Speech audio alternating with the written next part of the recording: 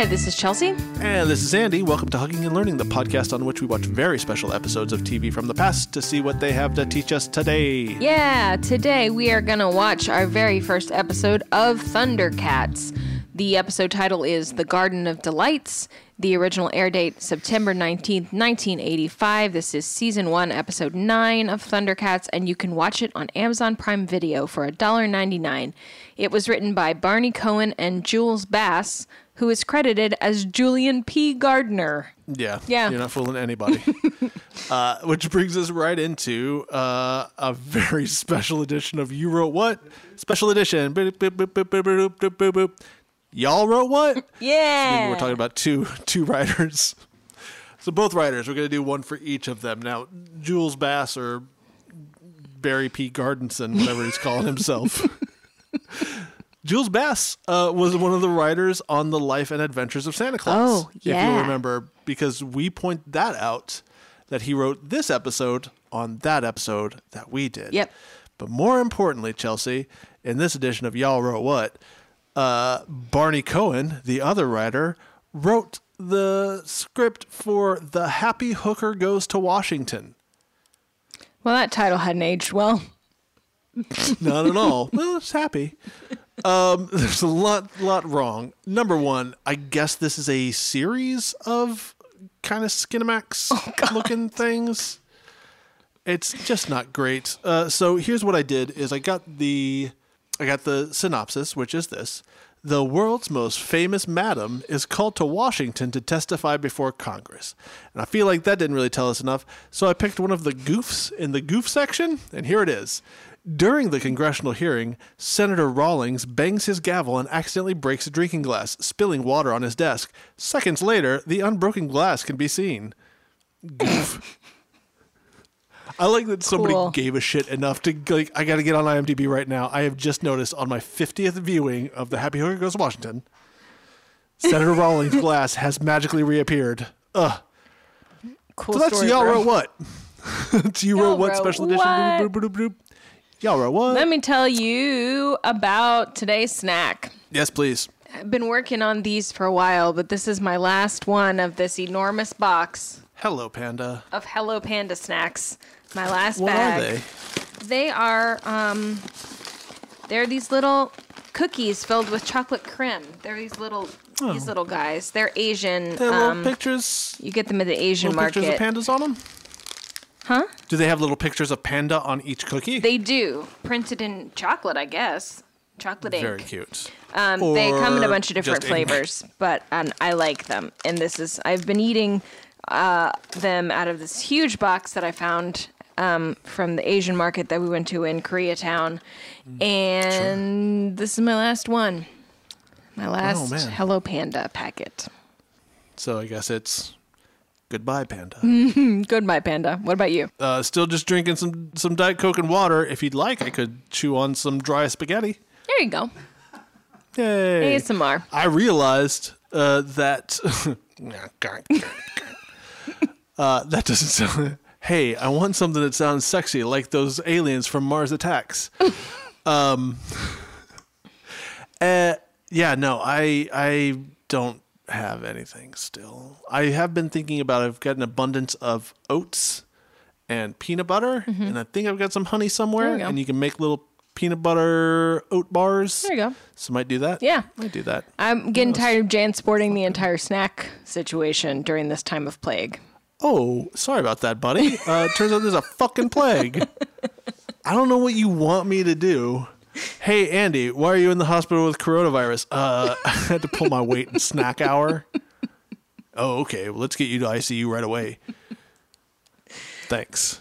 Let's They're talk moving about... me to ICU. No, hold on. They're moving me to ICU because it's such an important reason that I got the disease. Right. They're like, oh, shit. Let's move him to the celebrity ward. Get out of here, celebrities. Get out of here, Johnny Dakota. End of play. End of play. Thundercats. Let's talk about Thundercats. It is an animated series. Ran from 1985 to 1989, 130 episodes over 4 seasons. Season 1 has 65 episodes in it. It's one of those. The original Thundercats show was animated in Japan by Pacific Animation Corporation, but it was produced, written, and voice acted in the United States. It was co-produced by Rankin Bass. Rankin Bass plus Pacific Animation Corporation is the same whole team that brought you The Life and Adventures of Santa Claus. Rankin Bass brought you the rest of those Christmas specials in that vein. I don't know if it was all Pacific Animation Corporation, but don't know. So this is the same team that brought us The Life and Adventures of Santa Claus, Andy's new favorite Christmas tradition.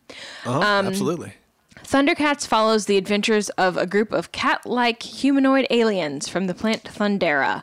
When the dying planet meets its end, the group has to flee their homeland, and while leaving in their Thunder Fleet, the Thundercats are attacked by the mutants of Plundar, who destroy their starships, and they can't reach their intended destination, so they end up on Third Earth, where they become friendly with the natives of Third Earth, who help the cats when their antagonists, the mutants, find them and attack them, which happens in some way in almost every episode. Are there action figures?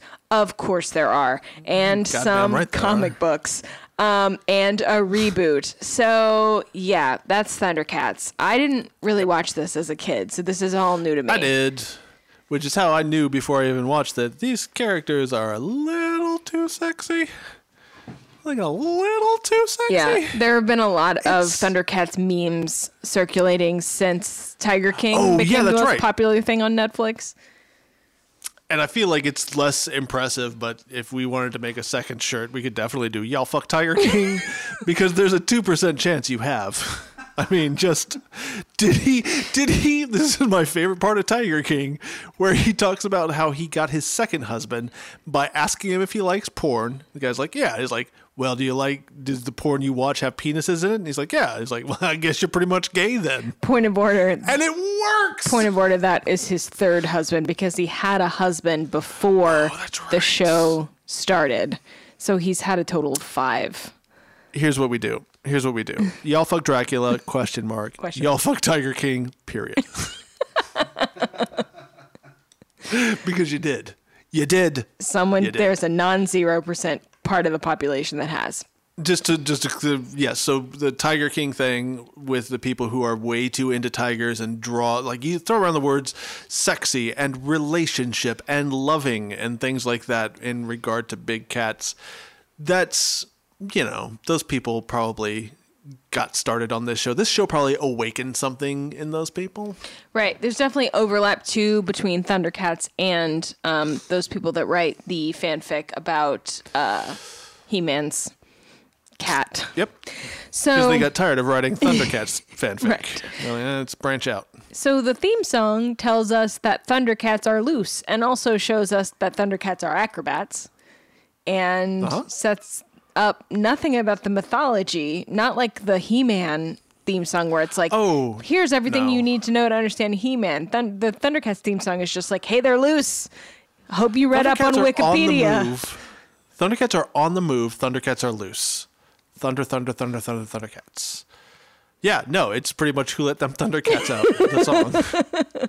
So in this episode, which we can assume, based on what I read on Wikipedia, takes place on Third Earth, the first thing we get is an earthquake and 2 Thundercats named Panthro and Tigra or Tigra?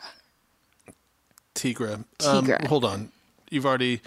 Look, I want to resist the temptation to pick apart the minutia of this episode, but it's very important that we mention this episode starts with a snake bird feeding its snake bird babies a giant red flower.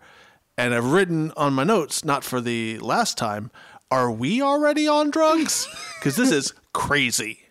The imagery in this is madness. I guess that's what we get of the ordinary world, right? This weird snake bird.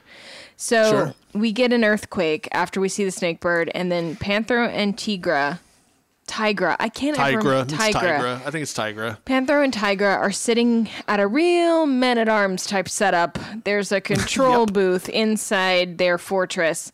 They're like, "What?" Panthro's like, "What's with this earthquake?" And Tigra says, "It's more like a bunch of little quakes than one big one. I better go out and check on things."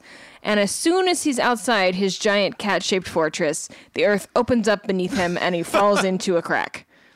But he looks up at the fortress, which is shaped like a cat, and he goes, "Looking good." And then the earth swallows him up. Yeah. It's fucking fantastic. But he is able to climb out, luckily. And so he's walking along, and he encounters a big mound and says, "Now that's strange."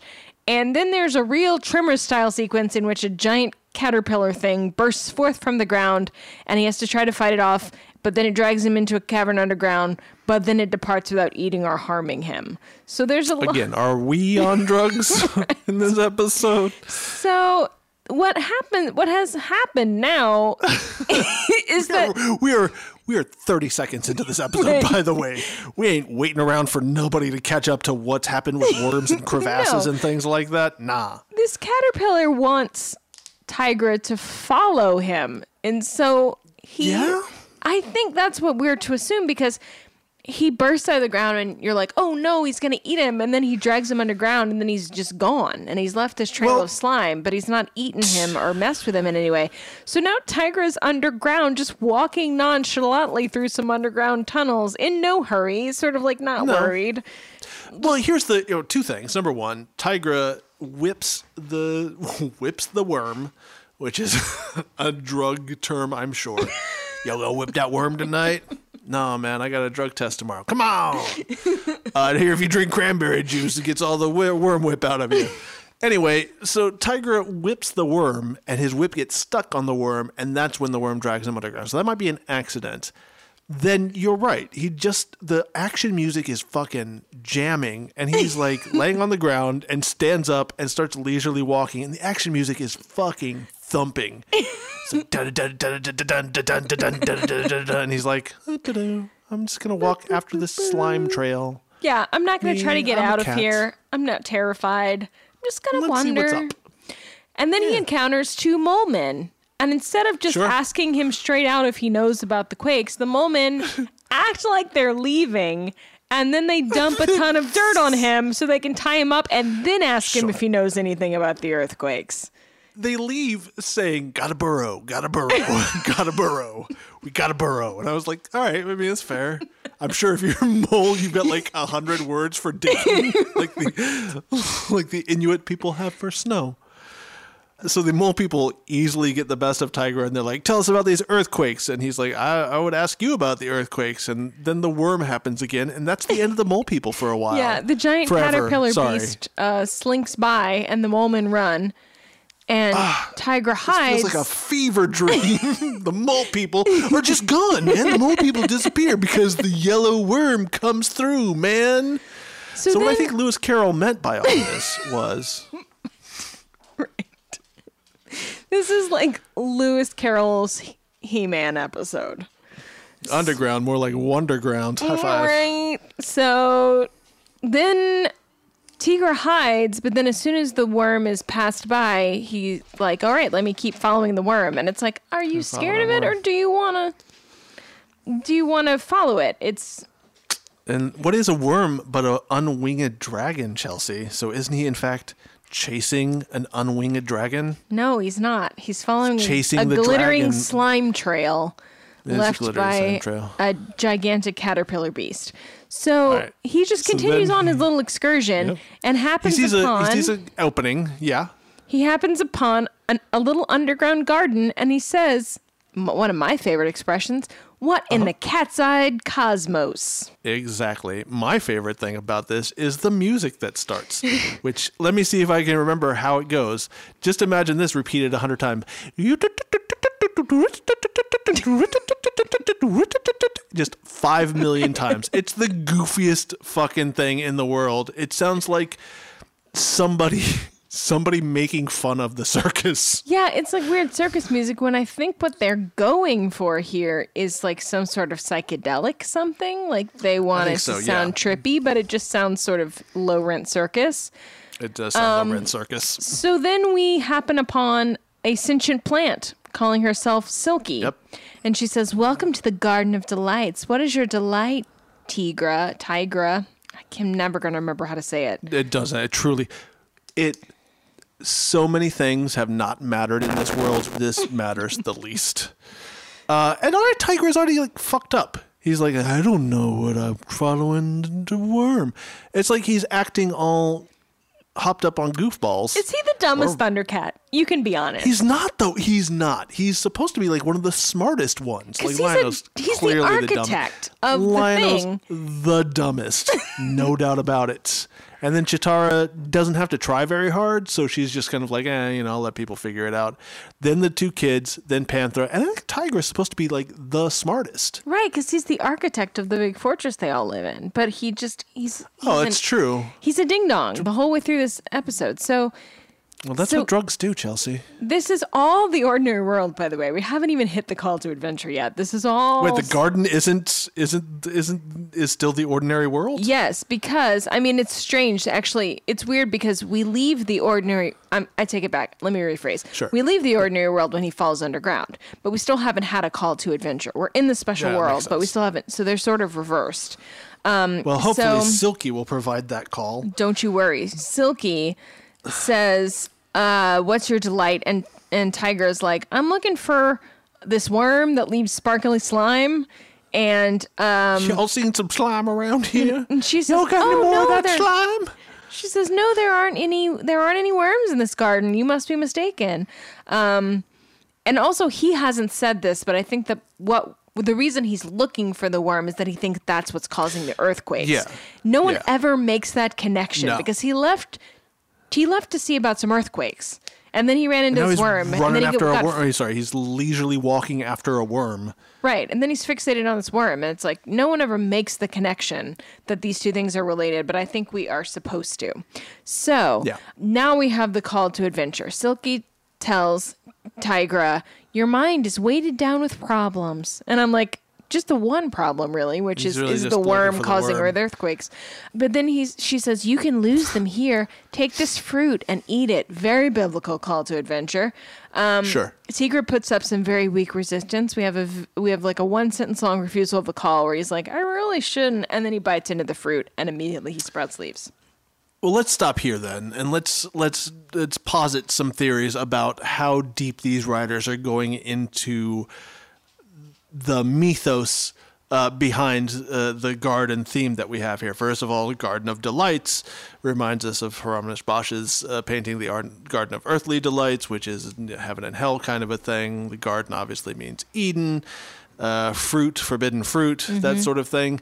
How much do you think that it was just as much as they could remember of those sorts of themes that they threw in here? I will remind you, one person wrote a Happy Hooker Goes to Washington script. I think it's like not intentional at all because it would be so easy to make it make more sense if he is in fact the most intelligent Thundercat. If a person were like, not like, oh, you're so worried about everything, to just be like, would you like to be the smartest Thundercat in the galaxy? Yeah. Knowledge. Eat from this tree of knowledge. Like, it would be so easy to carry it through and actually, like, make it relevant, like, make it tie in somehow. But instead, it doesn't. It doesn't tie. Like, this might as well be some old woman showing up to offer drugs to a young girl. Give it a second, because this might as well be some old plant instead of some old woman. But I think, if you give, like, Tigra, he's the architect, he's the engineer, he's whatever, he's got to repair headquarters, but he also needs to find out where these earthquakes are coming from so he can stop them. And then he gets here and the plant's like, hey, you seem like you're overworked. Why don't you, do this? Why don't you get high instead? Then maybe that's a thing. Yeah. But the I just Adam can't and figure Eve, this out. Oh, eat this fruit. It will increase your focus. It will increase your brain power. Well, whatever. Sure. Because he says, this will do anything for you. The first thing Silky says is, what is your delight? And he's like, oh, I don't really go in for pleasure. I'm just looking for this worm. It's sort of like, it's like, why even say that? So Tigra eats this gross yellow egg fruit thing, and he's immediately high as fuck. My favorite thing is the first thing that happens is a bird swoops down and pecks him, and Tigra goes, ha ha ha, ouch. And then he begins to sprout leaves, and it's a whole psychedelic trip. Like he's tripping balls, immediately hallucinating out of his mind. It's very lush garden themed. There's like stuff swirling around in colors, and Silky's laughing, and it's a whole thing. Yeah. And then he's flying. It's a classic fruit-induced halluce. Yeah, fruit-induced halluce. It's a Fruit Loop. It truly is. We call that a Fruit Loop.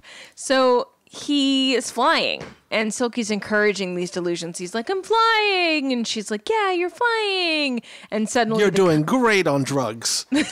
The come down is real hard, though. It's a literal. He hallucinates that he's falling because he's been flying in the sky, and now he's falling. And then he wakes up and he has sparkly slime on his hands, and Silky's gone and everything's gone. But he's right back to work with the classic fucking line, slime. Where there's slime, there's worm. This is what I know from all my years of zoobiological training. So truly. He sees the worm beast disappearing down the tunnel and follows it. And then he rounds the corner and the worm is gone and Silky is there instead. What the fuck is up with all of this? Why? And then she says, did the fruit bite you, Tigra? And it's like, why did we need the in-between part? Could we not Why are just we doing have this? Stayed? Yeah. Like, yeah. We know that the worm and Tigra and the worm and Silky are connected. Like, surely even children have put that together at this point. Why could he not have just come out of the drug-fueled state and she's standing there and then they have this exchange? So why not? So he is legit shaking like a real hallucifruit junkie. Hallucifruit makes me laugh. He asks for more fruit, and Silky starts to laugh and turns into fucking Mum-Ra. Spoiler alert for this thing that's happened in the first 5 minutes. So Tigra is already, as we know happens, immediately 100,000% addicted to this thing that he's had one time, and he's just like, I just want more. Give me more fruit. I know I have to go look for this worm, but please give me more fruit. And also, apparently, in this addiction haze, can't see anything or like is under the spell of the thing because he doesn't notice that suddenly Silky turns into Mum-Ra, who is the Skeletor of this series. And this is where I've written down that this is just the exact same plot from that He-Man episode. It's just an old woman all over again, or as I call it, just a plant woman. Just a plant woman. Just a plant woman. So Mum-Ra is like, you can have all the fruit you want as long as you bring me the Eye of Thundera, which it turns out to be either a stone or a weapon embedded in a stone.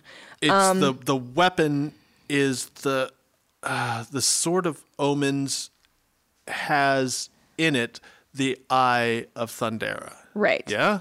Yes, yeah. I think you're right. So the sword is called the Sword of Omens. The little red Thundercat symbol is the Eye of Thundera. So Tigra wanders off in a daze to go do Mum-Ra's bidding and get this thing. Mm-hmm. Meanwhile, Panthro and Wily Cat, who is a child Thundercat, are cleaning up Quake debris. One of two children. Did we see the other one in this episode? It's not in it. It's Wily Cat and then the female twin Wily Kit. Oh, I was going to say Coyote Cat. Wily Cat and Coyote Cat. So Roadrunner Cat? Is that another one? So Panthro and Wily Cat are cleaning up Quake debris in their sort of like Panzer thing that like they have. It's like a tractor tank. Sure. Tigra wanders past them, mumbling, and then Panthro and Wily Cat fall into the fault line because they're bad at cleaning up, apparently. Yeah. But then they discover the underground caverns. They were cleaning up trees, and they're just like, bah! And they fall into the gigantic crevasse, which has been there the entire time. But then they discover the underground caverns, and they call up to Cheetara and Lion-O to drop them a line. But then they're like, also, after you do that, come down and see this. This is crazy down here. And so all four of them are down in the underground cavern, marveling at the sparkling slime and that these tunnels seem to go everywhere. Meanwhile, Tigra has tried to steal the Sword of Omens, Eye of Thundera, but can't do it. So I guess the episode's over. Nope. 5 minutes later, gonna take a nap. He's so strung out in a train spotting like scene where he's lying in bed, tossing and turning, and a tiny kitten is crawling on the ceiling. And then he's like, I guess I can do it now. And, he uses the power of withdrawal to go take the sword. Yes, he's having nightmares, tossing and turning, probably sweating as much as cats can sweat. And then the other cats get their big tractor panzer thing up from underground. Tigra manages to get hold of the weapon, and he's taking it to Mumra, his sworn enemy. And then we cut to commercial. So that's where we are. Everyone's above ground, but now... now Tigra is totally under the spell of the juicy fruit, and he has to bring this sword to Mumra. Taste is gonna move you to do evil things. No, I need us to understand what I need us to go back. You said it was juicy fruit, and I said the taste is gonna move you to do evil things. That's it. I know we're in two separate parts of this city, and it's difficult to. Sometimes I'm proud of the stupid shit that I say, and here we are now. Snaps. Thanks, bud. So, we missed the handoff because suddenly we're down in Mumra's lair, the Black Pyramid. The Black Pyramid, yeah. And he has the dagger. He has the dagger, and he's by himself, and he's talking to himself about it, and he says, "It is said that the Eye of Thundera cannot be used for evil purposes, but there must be a way." And as soon as he touches the dagger, it shoots out of his hand and embeds itself in a rock. And then it throws up the bat signal, which is like the Thundercats signal projected on the wall. It's Thunderbats projected on the wall. And then he says to the dagger, "What is your secret? Everything has a secret. Nothing is without a taint of evil spirit." And I was like, what? What is this dialogue? Taint of evil spirit. They knew. Some things are though. Like, well, you're trying to say nothing is incorruptible, but like, right. This is so strange. And then I write, where is Tigra? Tied up somewhere? He didn't just thank him for this dagger and send him on his way with some more fruit. Surely Tigra's around here somewhere. Bag full of juicy fruit. Here's my question to Mumra. You ain't got a plan? You were like, I have to get this sword, and then you get the sword and you're like, what am I gonna do with this? Oh shit, I can't really touch it or use it. I can't use this. If okay, you can't use it, you try to corrupt it, it's incorruptible, fantastic, maybe just keep it so they don't have it. Yeah, so they don't have it. But no, he says the next logical step is if I can't use it, I'll destroy it. But the problem is that he can't even hold it. But then he says, I know who can, and I was like, oh, now he's gonna get Tigra to come out and do something with it. No. Now we have Mumra, the decaying mummy, transform into Mumra, the ever-living. And I was like, dude, if you can look like this, why don't you look like this all the time? Because he's gone from this, like, desiccated, skinny mummy guy whose wrappings are falling off and he's, like, emaciated. And then he's jacked suddenly. He's, like, he's Mumra the Swole. Transforms into... the Swole. And this is the point at which... Do you even do evil, bro? So... So I decided at this point I needed to know more about Mumra because I was so confused. Oh, you did, thank goodness. I was so confused. So I Googled him. And then I went to the Mumra Wikipedia page. So during the development of the show, while the creators were looking for various names for the main villain, nothing sounded evil enough until one of the writers suggested they use the term Mummy Ra with 2 A's, which translates to a bad mummy in Hebrew. It was shortened to Mumra. So that's where it comes from. You're welcome, Jewish fan base. Right. So Mumra is a demon sorcerer. He is the source of evil on Third Earth, and he apparently has an unlimited lifespan, but he is bound. He is a bound servant to the ancient spirits of evil, represented by those 4 statues in the pyramid of a boar, a crocodile, a vulture, and an ox. They provide him with power and virtual immortality. And then he lives inside the Black Pyramid in the ruins of what appears to be an ancient Egyptian-type civilization. Sure. And he exists in his weakened form that must return to a stone sarcophagus to replenish his energy. At which point I'm like, Thundercats, you want to destroy that sarcophagus. I think your problems are over. He can summon the power to transform himself into a more muscular form, the Mum-Ra the Swole. While in this form, he possesses fortification of mystical might, and he can throw energy bolts, cast spells, etc. He can also alter his physical form into a variety of alter egos, as we saw in this episode. But he's seemingly invincible in whatever form he chooses. It's just whatever he decides to look like, except he has a singular weakness. Seeing his own hideous reflection neutralizes his ability to remain outside the Black Pyramid. However, at the beginning of the second season, the ancient spirits of evil overcome this shortcoming. So just in the first season. So... Ancient Mum-Ra, spirits, I beg of you, seal this plot hole. Mum-Ra's, yeah, because then the Thundercats are just wandering around in head-to-toe mirrors. Yeah. So Mum-Ra's regarded as immortal, and when defeated, he simply returns to his sarcophagus. He cannot be truly killed. Even in cases when his body is destroyed, he will eventually be restored. Sure. As he often states, wherever evil exists, Mum-Ra lives. And I was like, so you guys landed on a planet with an undefeatable source of evil that can never be overcome. And you decided to build your fortress and stick around. Hold up. Why don't you use all of that engineering and, worm-searching energy? Just build a fucking rocket. See if you can get to second Earth. Well, we'll never be bored on third Earth, will we? I guess this is what we do now. And I feel like there was an overarching sort of story where they were trying to get to where the other Thundercats were. I don't know, man. I might be thinking of the Gummy Bears equally. Which you would think they would be very different. They are not very different. No, gummy berry juice is basically like juicy fruit. Truly. Tigra is in a sarcophagus. Mum-Ra turns into Swole-Ra. And he tries to drop the dagger into this bubbling purple cauldron. Yeah. But then it doesn't work. And then it turns out that Tigra has been in a sarcophagus this whole time, just chilling like a zombie.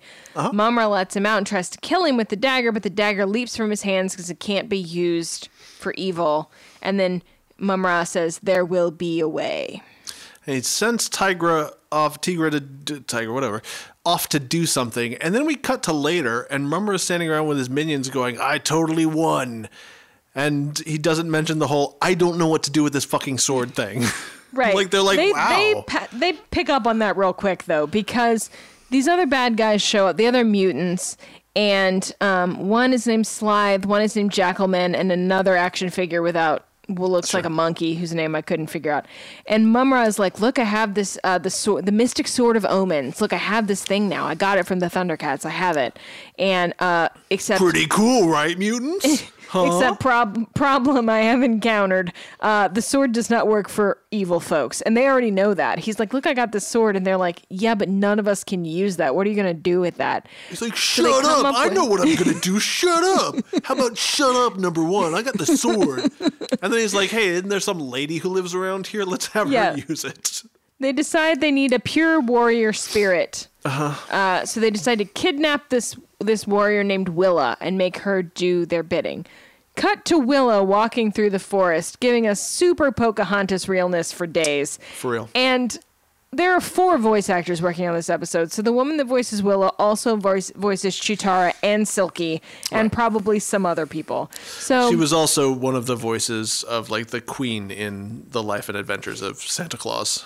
Right. Yes, so she's got to make Willa sound different from these 2 other people. So she makes Willa sound like Nell from the movie Nell. Yeah, you aren't wrong. It's real rough. Part of me wants to, because there is such like an indigenous people's vibe going on, part of me wants to chalk it up to like English as a second language or something. That's what she's doing, and not trying to make this person sound primitive, but that's how it comes across. It's I don't understand. Great. Yeah, and I don't understand anything that she does in this episode. I don't know what she's doing. Like, okay, so none of this makes any sense. From here on out, if you thought it's been bonkers up to this point, buckle up because Guess what? nothing makes sense from here on out. You're on drugs now, listener. You're on drugs.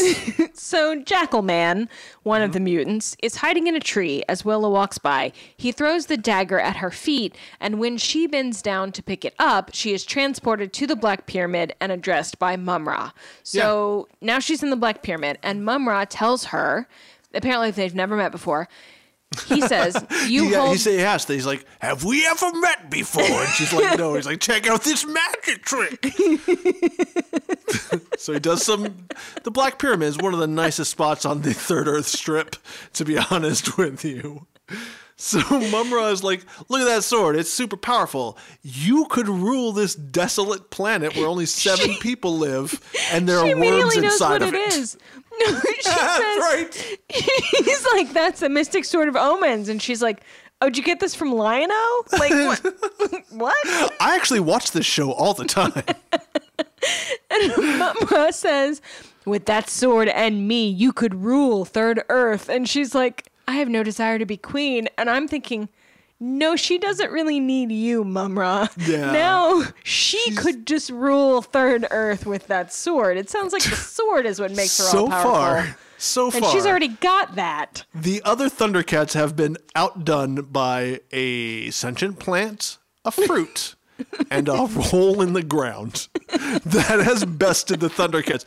This one could rule it in any second. She could kick them out. So he's like, well, pick up that sword, look into it, and the Eye of Thundera, what is it, the Eye of Thundera? Yeah, the Eye of Thundera allows Lion-O to see what's going on in different places, and she looks at it and sees Tigra stealing the sword. And she's like, okay, so she sees that, and she's like, I just saw me ruling the universe. And yeah, she lies to Mum-Ra. So this is so murky. So she looks at it and she's like, oh, I didn't see anything. And he sets a bunch of lightning. Or he's like, you can't lie to me. I know you saw something. That's right. And then the villain gets super upset about somebody lying. Go ahead. Right. He's got a code of ethics. So what she saw was how he got the sword, which is that Tigra stole it in the past. But what she says is she sees herself as queen of the galaxy. And it's like she's sort of playing along with Mum-Ra because that's what he wants to hear. The voice acting, though, the choice that she's made just makes her sound stupid. So I'm like, did she misinterpret the thing that she saw? Right. She's like, oh, I bet this is symbolic. Thing? This is symbolic. Right. I'm like the tiger who's going to steal the universe. And so she says ho, and the sword gets bigger. So back at Thundercats HQ, a badger cat thing called Snarf is cleaning up a terrible mess. Apparently this is Tigra's room, and Panthro comes in, and this is how we know something's wrong with Tigra. There are pizza boxes all over the place. Used syringes. Apples that have been hollowed out to smoke out of. Just Mountain Dew. It looks like there are 4 leaves on the ground. There's a couple Panthro apple comes in and is like, this no. is not like him at all. Something is terribly wrong. He's usually so neat. I should go look for him. And so Panthro leaves the fortress to go look for Tigra, who's getting stoned on juicy fruit under a tree. And as soon as they start chatting, the fortress is attacked. And both of them are caught in a web by the warrior maidens. Lion-O is just standing on the porch of the fortress, yelling. The fortress porch. I'm sorry, you don't feel like it's a fortress stoop? It leads right up into the fortress foyer? Fortier? It's the dumbest thing ever because there are like 7 people on this whole planet and they're all here. And they're surprised. And so it's a bunch of arrows shooting ropes that are entangling them, and Panthro's like, I got this. And he pulls out some stupid fucking nunchucks to try to beat up the rope. And then they get captured right away because that's the dumbest idea. But Andy, can you imagine if like you were standing on the street and someone was shooting ropes at you or like trying to ensnare you in a web of ropes, and I was standing a safe distance away screaming, we're under attack. Like, you didn't know. You're in the middle of it. You're 10 feet away, just on the other side of that easily avoidable hole. So then Chitara shows up in the Panzer, And Right. it's too late, though, because this is the warrior maidens, apparently, that are creating this rope web. And Lion-O runs inside to get the Sword of Omens, but then he runs back outside. So everyone that lives on the planet is standing in the yard of the fortress. And Everybody's standing in the fortress yard, yes. And he's like, the sword's gone. Who could have it? Panthro already knows that because Willa is standing in front of him with the sword. She's fucking yelling at him like, why did you give this to Mum-Ra? She's like super upset. She's like, why'd you... I know your plan. You gave this to the mutants so they could defeat us. And the mutants show up and they're like, you must bend to Mum-Ra's will at last. And Lion-O's screaming on the porch, never! And Chitara's like, do we need the tank? Because I got this out of the garage. Right. And we're all just standing around yelling at each other now. Are we going somewhere? What's going to happen? And then what we don't see is all of the Thundercats politely agreeing to be captured. They're like, yeah, I guess you got us. You got that one sword? Well, what else are we going to do? We got the nunchucks. That's it. So please put us in our own fucking jail. And the warrior maidens are playing along. Are they playing along on the team of the mutants, or they're playing like this is so unclear. Where the warrior maidens actually where their loyalties lie. You assume they're with the Thundercats, but they're going through the motions like they're on Team Mutant. They could stop this at any time. Like all they have to do is not capture everybody and give them the sword back. Right. Also, is this the only sword that exists? Because people are really acting like this is the only weapon on the planet. Yes. That and the nunchucks. So now we approach the inmost cave. So it's 50% of the weapons of the planet are this sword. So we approach the inmost cave, which is a prison within the fortress of the Thundercats HQ. Remember that Tigra built this. So he built this impenetrable room. There's no way out. Yep. Panthro, Chitara, and Lion-O are imprisoned within this room. Somebody has the unmitigated cat gall to say, I think something's up with Tigra. Right. My question is, where is Wily Cat and Snuffleupagus in all of this? Snarf, Wily Cat, and Wily Kid. Look, Snarf has been through a lot. Please, let's just leave him alone. Where are they, though? I don't know. Because I'm like, oh, okay, they're going to break them out because they weren't captured. But no, we just don't see them again. There wasn't enough time to animate all of them. They're just on the other side of the cat prison that you can't see. So outside the fortress, in the yard, Mum-Ra is gloating. Tigra asks for more fruit because, of course, he does. Still referring to him as Silky, by the way. He's still like, Silky, can I get some more fruit? Yeah. But Mum-Ra has the same reaction that some old woman does, which is like, what could you possibly offer me now? I have it all. Yeah. And then Tigra says, you will never have it all as long as Lion-O lives. And I was like, damn, that's pretty dark, stoned Tigra. Here's the thing, though. You basically said you should go kill Lion-O if you really want to be happy. That is dark. Here's the thing. Why does Tigra have to say that? You would think that Mum-Ra is like, finally, I've got them captured. Let's just murder them all. Let's not. No, right. Here's what we're going to do. We're going to put them in jail, and then let's all go outside to talk about how great we did. Because I've got the sword, and that's apparently what I really wanted. So now they're in there, and I've got the sword, and Will is here, and we're friends now. Bring that. Oh, no, wait. Bring that junkie that couldn't be of any use to me. Bring him with us. Right. So Mum-Ra is like, great. New plan for the afternoon. Willa, prepare yourself for battle. We're going to do like a gladiator style thing. Yeah. And then he gives Tigra more fruit, which Tigra can't figure out how to eat. It's very sad. Did you see this? It's animation. Andy, it's animation. Yeah, I know and he does the stage thing. He does the stage thing where he goes num num num 2 inches from the piece of fruit. What? Like his mouth never touches the piece of fruit. Okay. It's animation. Just animate him eating it. Yeah, why are you doing? Why is he moving his mouth? I don't understand what's happening from this point out. I have too many questions to be answered in the history of our podcast. Why is there a gladiator set up? Why does he not eat the fruit? Why does he seem to be finding the next thing? Why has Willa been on their side the whole time? Why isn't there a PSA in this whole thing? Why is anybody ever blaming Tigra for his, addiction? It's fine. Oh, also, twist. Panthro has a surveillance frisbee. Why did he use a surveillance frisbee? That's another question. He has sent out and that has recorded this entire conversation. And so then the surveillance frisbee flies back into the prison, which has a window, and it plays it back for the other Thundercats. So now they're caught up on the fact that Tigra is under Mumm-Ra's control. Done. And now we have the supreme ordeal. I'll say. Okay, deep breath. So we go to some sort of gladiator arena that exists on Third Earth. Mumm-Ra wants to watch Willa kill Lion-O gladiator style, so he sets it all up, and everybody's there, and the mutants are there, and all the other Thundercats are there to watch, I guess. And we are to assume that Tigra is still all hopped up on fruit balls. We have no reason to think that Tigra has come to his senses. Nope. However, we find out after this is all begun and Mumm-Ra sits back to enjoy this moment of his ultimate victory, the Tigra is in fact not under Mumm-Ra's control anymore. Yeah. And the Warrior Maidens and the Thundercats are now in cahoots, which we never saw get set up in any way. We never even saw like coded glances exchanged across the yard. So Willa throws the Eye of Thundera, throws the dagger to Lion-O, and now it's game on, and there's just a long fight sequence a la He-Man, mutants versus Thundercats and Warrior Maidens. The Warrior Maidens don't actually fight so much as get pushed out of the way a lot. That's what I put here. Lion-O moves Willa out of the way 100 times.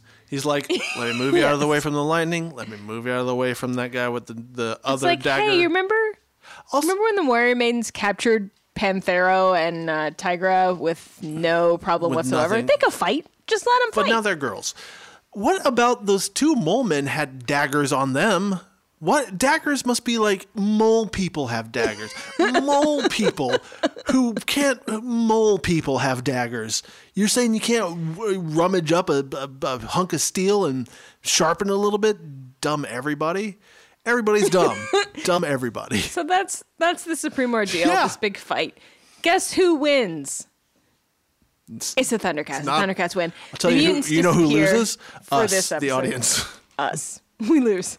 So the mutants disappear for this episode. They do the classic thing of like getting punched up into the sky and they fly away. Yep. But as we know from Wikipedia, no one on this planet can actually die. No. So now we return to the ordinary world, Act 3 of the hero's journey. And we have a resurrection, which we don't usually have. We usually skip right to putting the ordinary world back together. But we have a bit of a resurrection here, which is a point in the hero's journey where the hero has to be cleansed before he can re-enter the ordinary world. Sure. So that takes the form of Tigra making amends and apologizing to everybody, or trying to. He says, obviously I have a lot to apologize for, and Panthro immediately goes, that wasn't you, Tigra, that was some other person. We're just glad you had the strength to pull yourself out of it in time. Which is like, first of all, we missed that whole scene or moment or whatever he came to, like we missed all that. Yeah, that's all done. We're now told to attribute that to like personal fortitude, but we didn't see that. And secondly, this is the worst message to send if this truly is an anti-drug thing, which is that you're not responsible for anything that you do while on drugs because it's some other person. Yeah. But if you can't kick your addiction to drugs, that's because you're not strong enough. Yes. So you're both totally not to blame for anything bad that might happen, but you are to blame if you can't get out from under the weight of the addiction. This is written by somebody who had like a sleazy junkie brother or something like that, who's like, just has like a ton of prejudice about people who are addicted to chemical substances. It's also not like, at least in the He-Man episode, the Some Old Woman episode, when the old lady shows up, the drugs solve a problem for that character who's like, I wish I were brave. I wish I were strong. I wish I weren't so afraid. People get hurt because I'm so afraid.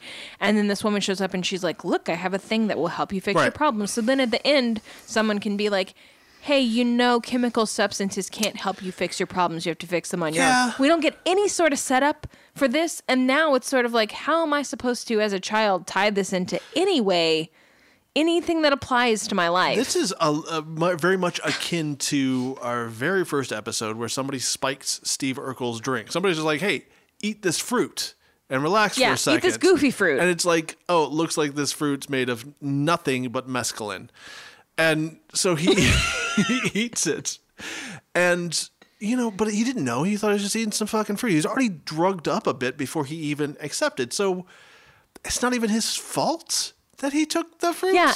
And as a child, unless a sentient plant approaches me with goofy fruit, how do I know to avoid it? Yeah. How do I know what this will look like in my real life, or like what lesson I am to learn from this? Although if a plant does try to give you drugs, now you know.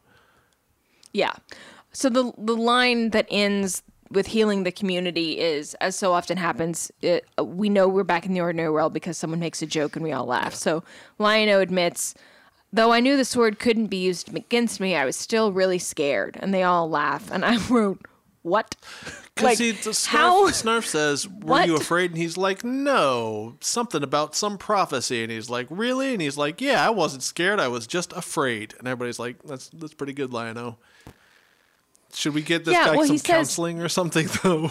He says, Tigra reminded me that the sword couldn't be used against me, which that is the line. Tigra does yell that during that fight sequence. That's the moment where you're like, wait, he's okay now? When did he wake up from this drug trance? So that's how we know that the world of Thundercats is back on its axis, because we all laugh at Lion-O's joke. But the thing that bothers me, besides every moment of this episode, is that if you're trying to make any point at all about resisting the temptation to solve your problems through taking drugs, you have to first set up a problem, then you have to temporarily solve it, and then you have to drive it home and being like, hey, you have to face your problems head on. This is the basic three-prong format of almost every anti-drug, very special episode we have ever watched. Right. And this thing is just like, if a plant offers you sparkly fruit, it's probably actually a worm that's probably actually a mummy, and you shouldn't eat it because then you'll have to do its bidding. Yeah. But how many cases, Chelsea, have you heard of kids eating fruit after following sparkly slimed worms? How many? No, just a simple number will do, Chelsea. How many cases of those have you heard? You know what? I've heard of 0 cases since 1985. Looks like this TV episode done its job. Before 1985, it was a big problem. It was huge. But now, since September 19th, 1985, I have never heard a case of that happening. So you are right. Looks like this just moved in the get out of the way, that one Family Ties episode. This is now the best one we've ever done. It did its work, and it did it well. We peaked way too early with relevancy in the episodes that we've covered. Like, we should do another Punky Brewster. A lot of those are good. We've done some good ones. I don't think anyone has ever gotten to the level of that Family Ties Uncle Arthur. It was so nuanced. And every way that those writers could have given themselves an easy out from that really dark subject matter, they didn't take it. They addressed it, and they were like, no, we're not going to give it. It was just so good. Go back and listen to episode 8, everyone, if you want to listen to us being the most impressed by a writer's room that we have been on this show so far. But, so far, because, Chelsea, I'm 100%, if I haven't mentioned it this episode or last episode, we're going to be looking at season 4 of Different Strokes this season, and that shit's bonker bananas balls. That shit makes you think that you're flying and invisible leaves have sprouted on you, because it's nonsense. It's a real Fruit Loop situation. All right, who'd you want to hug? Chitara, but that's just, since I first started watching the show.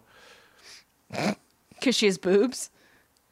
Does she? I didn't notice. I gave her a once over all the way up and down. But she's no Kelly Kapowski, if you know what I'm saying. No one is. I didn't want to hug anybody in this, so I'll default to Chitara because, you should. I need to know if I'm going to end up being a Tiger King in my advanced age. I should get that out of the way. I should be like, okay, this didn't awaken anything in me, thank goodness. Chitara also seems to not have much to do. She probably is always entering a room and being like, do y'all need me? Can I just go? No one ever involves me in anything, and I just wish I lived on a different planet. So I want to hug her as well. Practice my sexy acrobatics somewhere. He's like, at one point Lionel's like, go get the tank, and then she shows up with the tank, and he's like, never mind, it's a whole... Why did you bring the tank, dummy? Yeah, they gaslight Yeah. Chitara a lot. I think we call Chitara, we can safely call her long-suffering, the most long-suffering Thundercat. What did you learn? Here's what I learned. Legitimately learned something on this one. Based on this episode and Just an Old Woman, a classic mistake, as classic as these two drugs are free and then the third one you have to start paying for.